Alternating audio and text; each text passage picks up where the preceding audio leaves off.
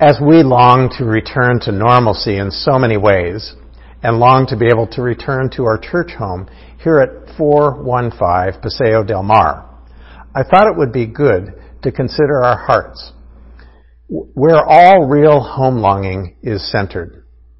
Last week, we considered the theme Lost and Found, as we affirmed that there are times for each of us when we are lost and found, and that no matter what happens, God never lets us completely go and is always there to restore us to God's self. Today, we explore the reality of finding your way within the framework of the heart's returning, all within our quest for God. Finding your way. Sometimes it's a piece of cake, like finding your way to the grocery store, and we all know how to do that. To work, to an in-town relative's house, to the refrigerator at home, or to the bathroom at night. Many things in your life, finding your way is a relatively easy thing. But other times and in other ways, finding your way can be very difficult indeed. I'm also sure most of you have had experiences of trying to find your way only to become frustrated and uncertain of where you are. When I first moved here to Palos Verdes several years ago, I was very reliant on my smartphone for directions. Unfortunately, there are a number of places on the hill where cell reception is not very good, and my GPS didn't function. And so I got lost on numerous occasions and at times became fairly frustrated. Roads here are not straight or grid-like. I think that finding your way spiritually and sometimes emotionally can be a bit like that. Some of the analogies between driving and the spiritual life are worth considering. There can be difficulties, obstacles, roadblocks, and detours, and no clear directions on where you need to go. Choices are involved at each intersection and fork in the road. Our spiritual and very life choices are so important as well. On this journey we call life, there are many similarities for us as Christians, but there is no settled rule. Each one of us must find for ourselves the way that leads us deepest into the presence and reality of God. Jesus offers us clues, but he was seldom prescriptive as to exactly how to do it. Rather, he often used the form of parables to be provocative and encouraging. Thus, last week, we looked at the parable of the lost sheep and the lost coin. And today, we are focusing on the curious parable of the dishonest steward that Michael read for us a few minutes ago. None of the characters represent God, and the main figure begins in the parable as incompetent and about to lose his job, and ends with flagrant dishonesty. As the story begins, he has wasted his master's money. We don't know whether he spent it on himself or what, and we see how by the end, he feathers his own nest just when it appears there would be no nest at all. The master, not Jesus, commended his shrewdness. It is important to note that neither the master nor Jesus commended his dishonesty. You see, he settled all the accounts of those who owed his master by lowering the amount, which was not honest or fair to his master. The steward acted with prompt foresight.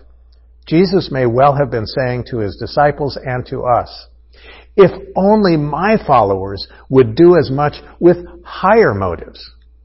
The steward faced facts. He did not pity or deceive himself.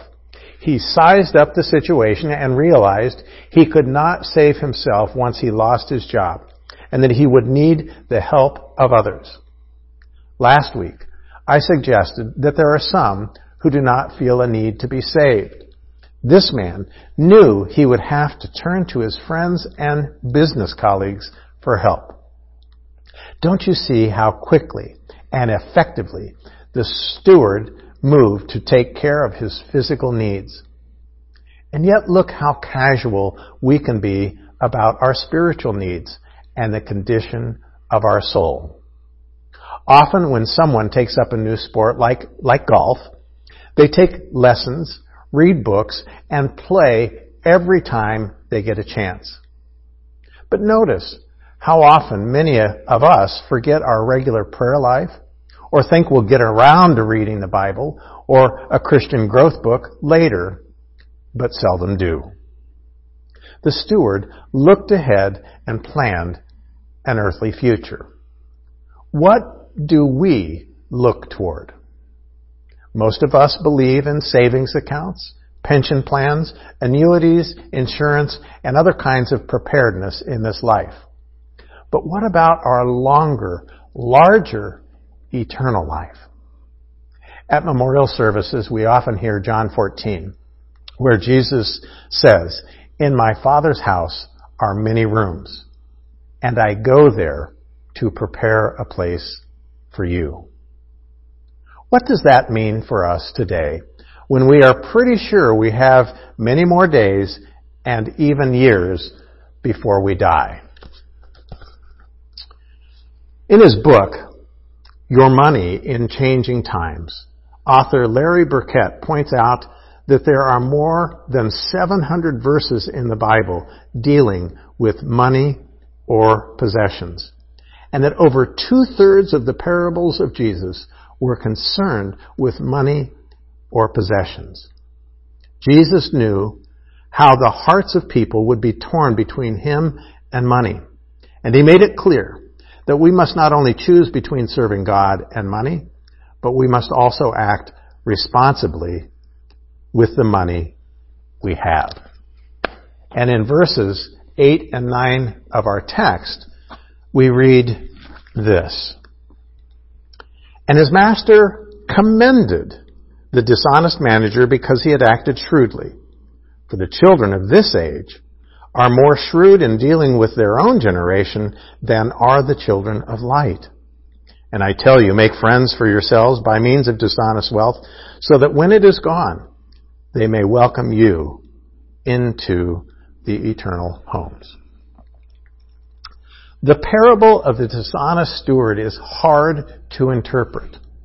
When the text says, "when it is gone," that means when your life is over, they will welcome you into the eternal home. Could Jesus mean, as he does elsewhere throughout Luke's gospel, that we are to give to the poor? Eternal homes, as the text says, is the obvious contrast to the physical houses into which the steward was received by those who profited from his dishonesty. Jesus was setting up a striking reversal. Help the poor now in this world, and they will help you in the next. "Blessed are you poor," says Jesus in Luke 6:20, "for yours is the kingdom of heaven." Jesus is pointing us to live in compassion and insight as part of our hearts returning and reorienting. For he sees that the larger world is encompassing our world. "Thy will be done on earth as it is in heaven." Jesus saw the broader vision of God's self-giving, caring love, where debts and ledgers are not kept forever, but where God's abundance is for all. A minister's wife had missed his sermon because she had a bad cold, and when he returned home, she asked him, "What did you preach about?" The sermon said, "The rich should give to the poor," he said. "Did it go over well with the congregation?" she asked. "About 50-50, he said. "I convinced the poor." Well, Jesus has been trying to move the other half ever since, but it's been slow going. No one likes to part with their earthly goods. Finding your way. It can be complicated, and it certainly involves more than what this morning's text is challenging us with: the wise and appropriate use and stewardship of money. But finding your way does not require less than what we're struggling with today either. And then Jesus follows up the strange parable of the dishonest steward with this saying in verses 10 through 13. Whoever is faithful in a very little is faithful also in much. And whoever is dishonest in a very little is dishonest also in much. If then you have not been faithful with the dishonest wealth, who will entrust you with the true riches? And if you have not been faithful with what belongs to another, who will give you what is your own? No servant can serve two masters, for a servant will either hate the one and love the other, or be devoted to the one and despise the other. You cannot serve God and wealth.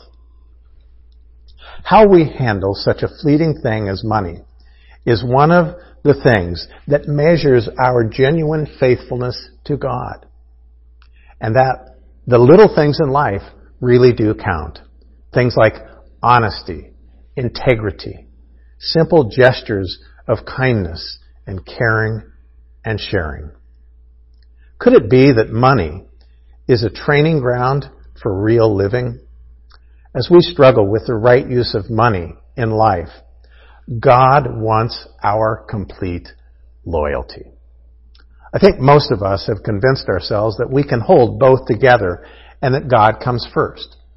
But if Jesus were here today, I suspect he might jolt us by encouraging us to do an allocation analysis of where we spend our money and how much time we spend worrying about money, investing, buying, dreaming, etc., versus how much time we spend on God.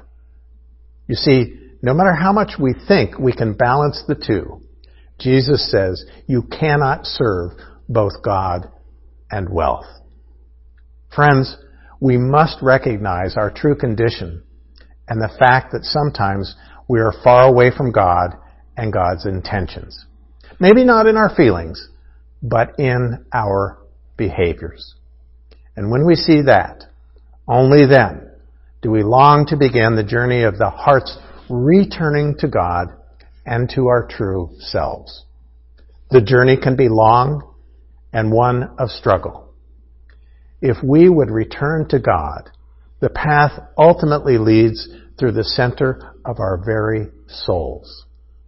We must withdraw from ourselves and the love of things to our deepest center, where we can recover our true selves by freedom from anxiety, fear, and inordinate desire. And when we do, we must learn to grow out of ourselves to God and to others and grace-filled giving.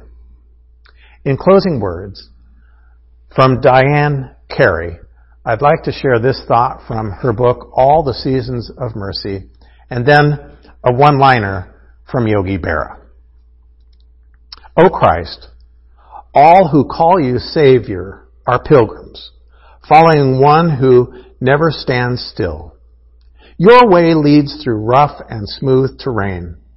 Sometimes your path is seldom used, overgrown, unpopular, and sometimes it's well-trodden. But always as our way unfolds, we need the light which only you can shed upon our path. When we are tempted to detour from your direction or to stagnate in dead ends, give us courage and renew our faith that the journey of our lives does indeed lead to the promised land of God's kingdom.